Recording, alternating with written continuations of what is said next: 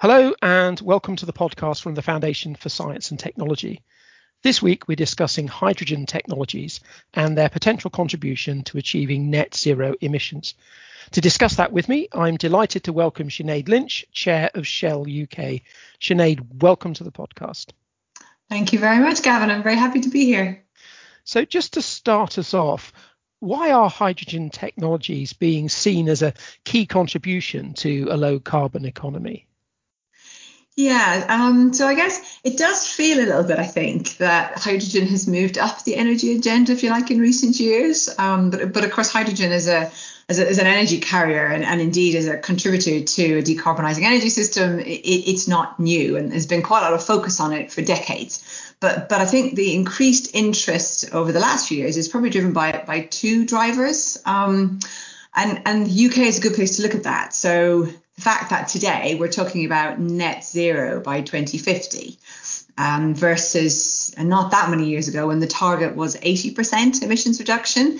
And so the harder to abate sectors, where you might want to use hydrogen, had a certain amount of cover, I suppose, in the 20% emissions that were still allowed. And you could consider, I think, maybe that you didn't need hydrogen or you didn't need to think about hydrogen now. So net zero, the net zero legislation, that has driven a great deal of very good analysis and modelling from the Committee on Climate Change and Energy Systems Catapult and others on getting into the real detail of what you're going to need to decarbonise to get to net zero by 2050. And then that's when you really see the importance of hydrogen in those harder to abate sectors. And then I think the other thing that's moved the dial is there's been investment and there's been progress in hydrogen technology. On the supply side, I guess things like electrolyzers, but on the demand side, hydrogen buses, hydrogen ready boilers are now a reality.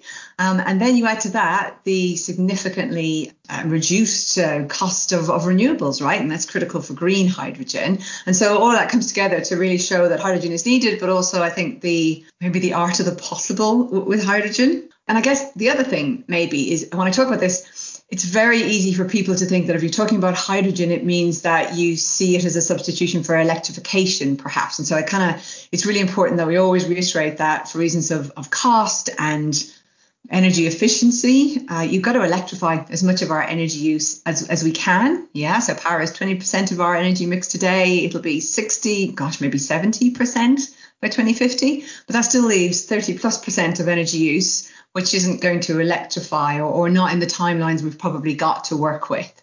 And so those kind of sectors in industry and transport that need high density molecular energy sources today are going to need them for quite a while to come. So that's sectors like steel and cement and chemicals, and also certain elements of transport like heavy duty trucking and shipping, and I think increasingly interesting actually aviation. So they're all going to need hydrogen. And then beyond that, you've got hydrogen likely to play an important role in how we heat at least some of our homes in the UK in the future. And you've got the role for hydrogen in power, in allowing deeper penetration of renewables and managing the intermittency. So that whole kind of cross-cutting value that hydrogen brings, I just think that's increasingly clear in a net zero world. And amongst the different sectors that you've mentioned, which ones do you think are likely to benefit first from hydrogen? It's a really good question. I was on a call just this morning, actually, debating that exact point, because there are different views, right? We know I just said that there are sectors that will ultimately use hydrogen, but the hydrogen technologies are still in fairly early stages of deployment, and so they face some pretty familiar challenges around cost. Particularly because they are, for the most part, competing with lower cost alternatives. If you're talking about industry or heating, they're competing, hydrogen competes with natural gas. And hydrogen today, and it doesn't really matter whether it's blue or green, it costs quite a lot more than natural gas. So in a way, the timeline for who's going to go first depends somewhat, I think, on where the technologies are moving quickest and where they're most likely to become cost competitive against the alternatives in the sector. But actually, I suspect the biggest driver to what goes first will be the level of policy ambition around hydrogen. Yeah, so what policy support is available to get started where, and where therefore can you start to scale? because that's the reality of we're trying to build a brand new market with hydrogen. So there's a lot of coordination you're going to have to do in the policy space, from supply to infrastructure all the way through to demand. So if I had to put money on one, then I guess in Shell, we are very active in hydrogen globally, and we're starting to see quite a lot of progress in the area of transport. Which makes some sense, I think, because the higher energy density by mass of hydrogen makes it pretty suitable for trucks and trains and buses and probably ships. And so what you tend to see is hydrogen buses are a pretty easy short-term win. And of course, there are hydrogen buses being manufactured in the UK today with Wrightbus. And you also see indications that heavy-duty vehicles are going to roll out in Europe and China and the US, and starting in sort of that 2023, 2025 timeline. Trains maybe soon after, shipping probably into the maybe 2030 plus. But you see hydrogen trucks from OEMs like Hyundai and Daimler. And you also see many governments starting to lean in to support the refueling infrastructure. So I think transport's one that looks like it might move a little bit sooner. I think the other one is, beyond transport, probably industry. If you look at where we are today in the UK, and I'll get this number wrong, but I think it's about 27 terawatt hours of hydrogen, grey hydrogen, so pretty carbon intensive, is used in industry. So that's an opportunity to switch that, if you got the supply, relatively quickly to blue or green. And we do see that in around Europe, Germany in particular, really stepping in to hydrogen in industry. And we ourselves are working on a 10 megawatt electrolyzer at our Rhineland refinery in Germany. And that will produce green hydrogen and be one of the largest hydrogen electrolyzers of its kind when it completes, which I hope will be this year. So beyond that, I think the rest of the areas where you're going to see hydrogen ultimately play a role in the future, like heating, we're in the sort of trial and demonstration space. And I think you saw that very clearly, didn't we, in the Energy White Paper that the government published last year, around hydrogen neighbourhoods and hydrogen villages. So you've mentioned a number of sectors, which is fantastic. But early on in your remarks, you mentioned the importance of policy actions and the level of ambition from government. And that sort of takes me on to my next point, really. You're the co-chair of something called the Hydrogen Advisory Council, which was set up in 2020. What's the role of that council and how's it going? Yeah, so the council was set up with a very specific purpose, which is to be a forum for both BEIS and ministerial and Secretary of State level to engage with representatives from the hydrogen sector. So it's quite a broad church. There are industry reps from IOCs and SMEs, from supply and demand side, and representatives from the academia side of things and indeed the policy space. And really the stated role is to work together to support the development of the UK's hydrogen economy. But what that kind of translates to at the moment is supporting and informing the development of the UK's strategic approach to hydrogen. So, the UK government has committed to publish a hydrogen strategy. So we're quite focused on elements of work that are going to feed into the strategy, but there's also quite a lot of work that needs to be done that will go well beyond the strategy. And it's going well, I think. I mean, I co-chair it with Kwasi Kwarteng, who was the Energy Minister, now the BEIS Secretary of State. And I think what's been really positive for all the HAC members has been how very focused Kwasi and his ministers have been, or his officials rather, have been on really concrete actions. So it's not a talking shop. It's easy to talk, but it's very much been about how do we put in place the pieces that create the roadmap so that we're to a hydrogen economy from now to 2030. So it's got quite a time limited scope on what are the activities we need to do in the 2020s if we're really serious about getting the foundations of a hydrogen market in place in the next decade. And how do we do that with a systemic view? So you really need to be thinking all the way down the value chain. Hence we've got people from, as I say, the supply, the infrastructure and the demand side all at the table. So in order to get to that hydrogen economy, we will need to get to grips, I guess, with some of the sort of fundamental technologies. And the obvious one is producing the hydrogen. You've mentioned grey hydrogen, blue hydrogen and green hydrogen in the course of your remarks, which is great. So just tease out some of those. Grey hydrogen is, as it's produced primarily now by a natural gas, which releases CO2, which I guess is not great. I'm looking at you just to correct me if I'm wrong. No, you're right. So blue hydrogen, then, maybe you can explain what blue hydrogen is and how it works. Yeah, sure. There's an increasing rainbow of colors in hydrogen. That's been my learning this year. I mean, there's now yellow hydrogen. Yeah. So grey hydrogen, yes, straightforward. That's the hydrogen that makes up 95% of the hydrogen that we use today in the UK is grey. And as you say, it's produced from generally natural gas, although biofuel, biomass or coal could be used. You reform, which means you just kind of react, say, the fossil fuel with steam in the presence of a catalyst, and you get hydrogen and a lot of CO2 that goes to the atmosphere. So blue hydrogen is very simply grey hydrogen, which uses carbon capture and storage to decarbonize the process. Yeah, so you do get CO2 emitted from producing the grey, that gets captured and then transported by pipeline, usually, not always, but usually, so in the UK it will be the case, to offshore and injected into reservoirs where it is stored infinitely. And then the blue hydrogen produced, obviously can be used for all of the sectors like transport or heating industry. And of course, it's a lower carbon intensity than the grey hydrogen. Maybe it's just me. I've heard about carbon capture and storage for many years. Is the technology there? Is the level of investment there to make that a real success for the UK? I would say we're getting there rather than it's in place today. So the Committee on Climate Change has got increasingly clear, I think, in its guidance to government that carbon capture and storage will be I like this quote, a necessity and not an option. And that's mainly because it will be hugely important in addressing some of these sort of hard to abate emissions from heavy industry and power. And it isn't a new technology. We do know how to do it. It's actually quite a well proven method. It uses technologies that we're familiar with. They exist to capture, to transport, to store. And I guess globally, there's about 21 maybe CCUS projects up and running around the world. Shell operates the Quest project in Canada, and that has captured and stored about 5 million tons of CO2 over the last 5 years. And then we've learned huge amounts by doing it. But the issue, of course, is that that's Canada, and we need this technology and this investment available in the UK. And that is definitely work in progress. But I think recent announcements have been positive.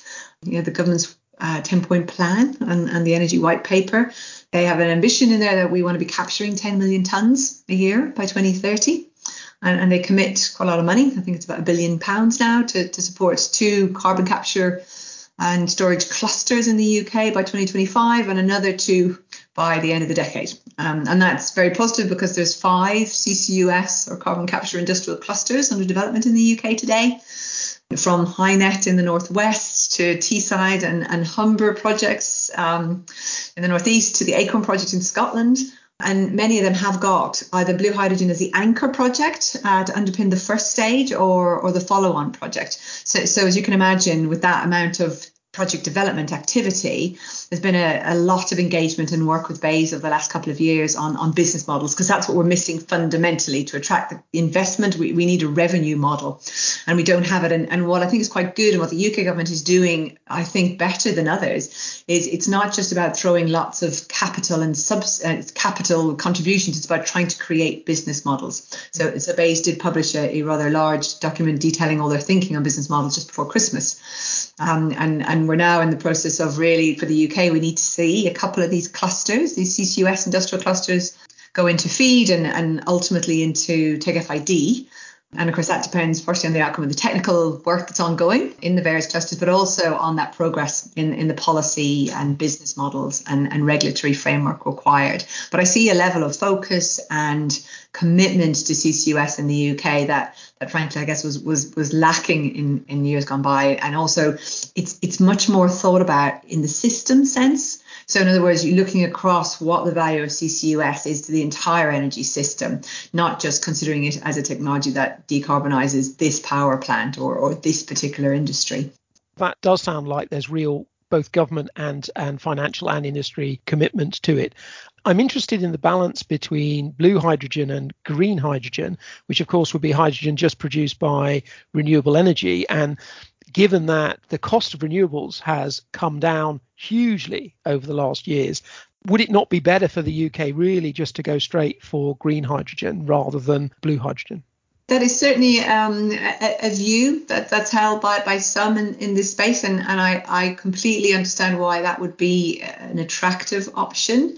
But when you look at what we need to do in the UK to get to net zero by 2050, then you find that you need both hydrogen production technologies in the next decade if you're really going to move at the pace required for energy transition. So one of the kind of guiding principles in the Hydrogen Advisory Council and very much alignment between government and industry figures on this is we need a twin track approach. So you need the green and you need the blue as well, because they're on different timelines. So if you think about what might happen maybe over the next 5 years, we have small scale green hydrogen production, electrolysis projects, operational today in the UK. And over the next 5 years, I think you'd expect to see green hydrogen projects come online, hydrogen for transport hubs or for industrial clusters. So somewhat point to point maybe in the supply and demand.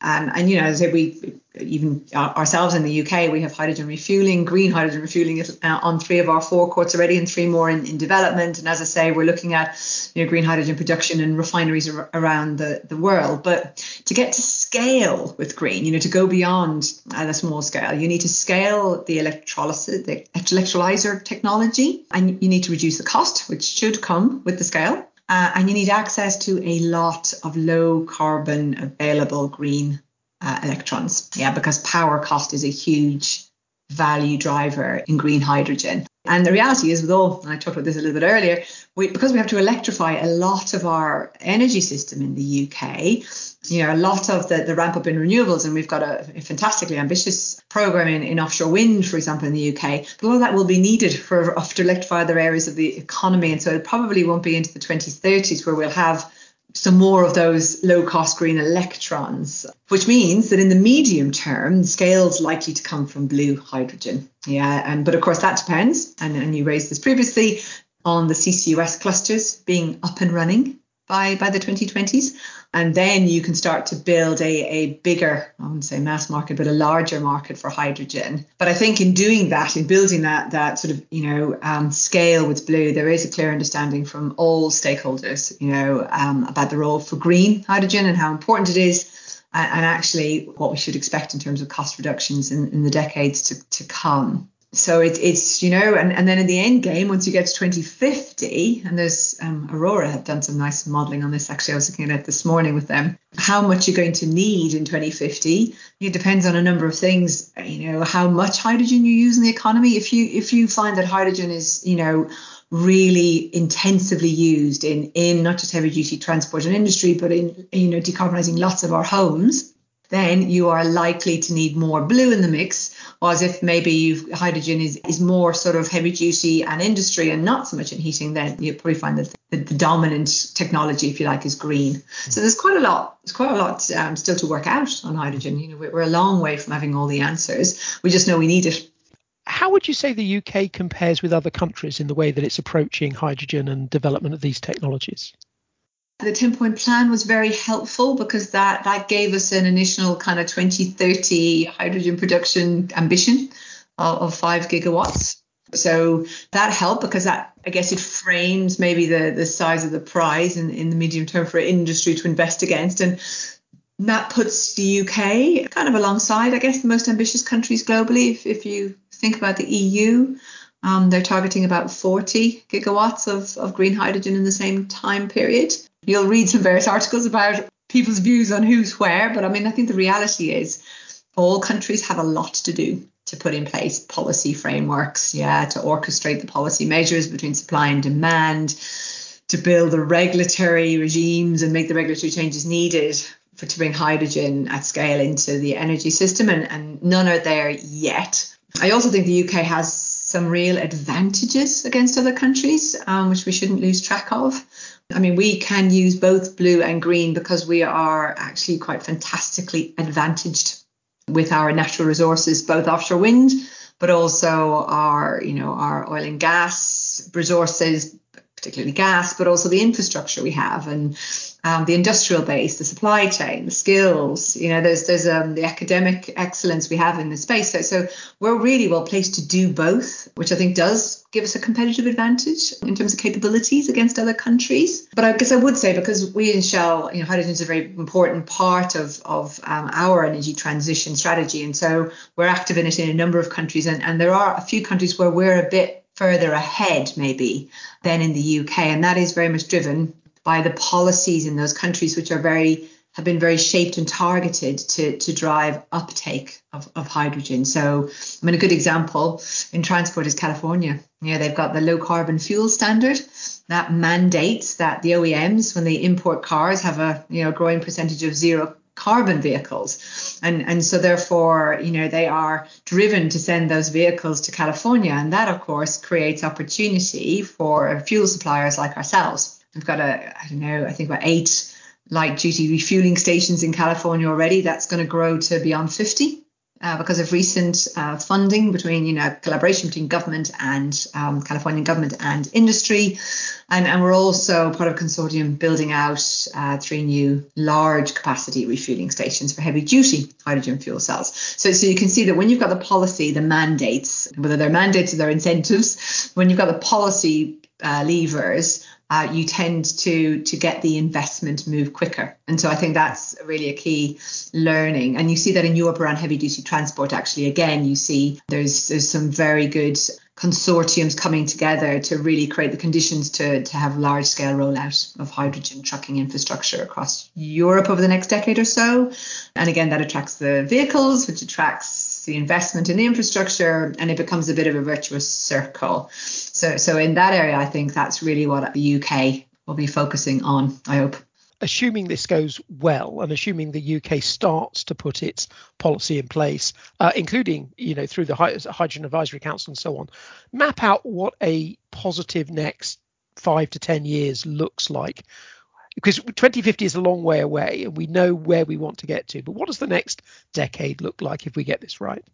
Getting it right means we've got 2 challenges that we've got to overcome in the next decade.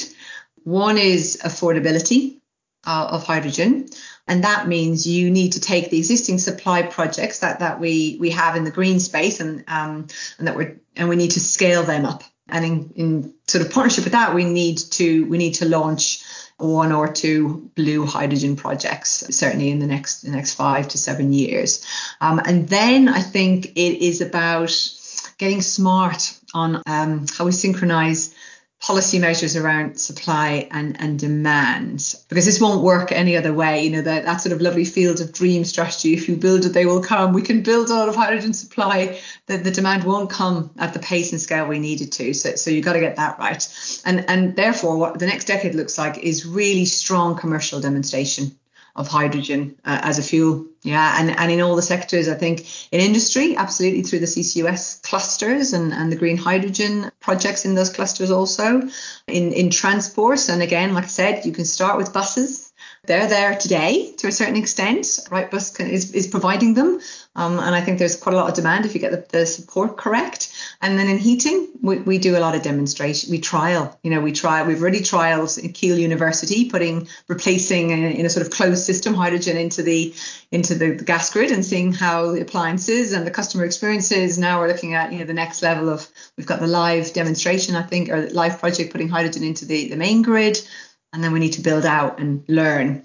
And linked to that, of course, we'll be building standards, for low carbon production, getting our heads around what regulatory changes we need to make when. And I think in parallel to that, because there's a lot to do still in the innovation space, continuing to invest in innovation. But if we can get the right scale up in sectors like transport, where, the commercial case is not as far away maybe as it is in other sectors, and we can lean into the industrial cluster model with blue hydrogen and CCUS, and then we can continue to demonstrate the role for hydrogen in heating, then I think by the time it gets 2030, we hopefully have the 5 gigawatts of production or more in place, because I suspect a little bit like offshore wind, we got to get started.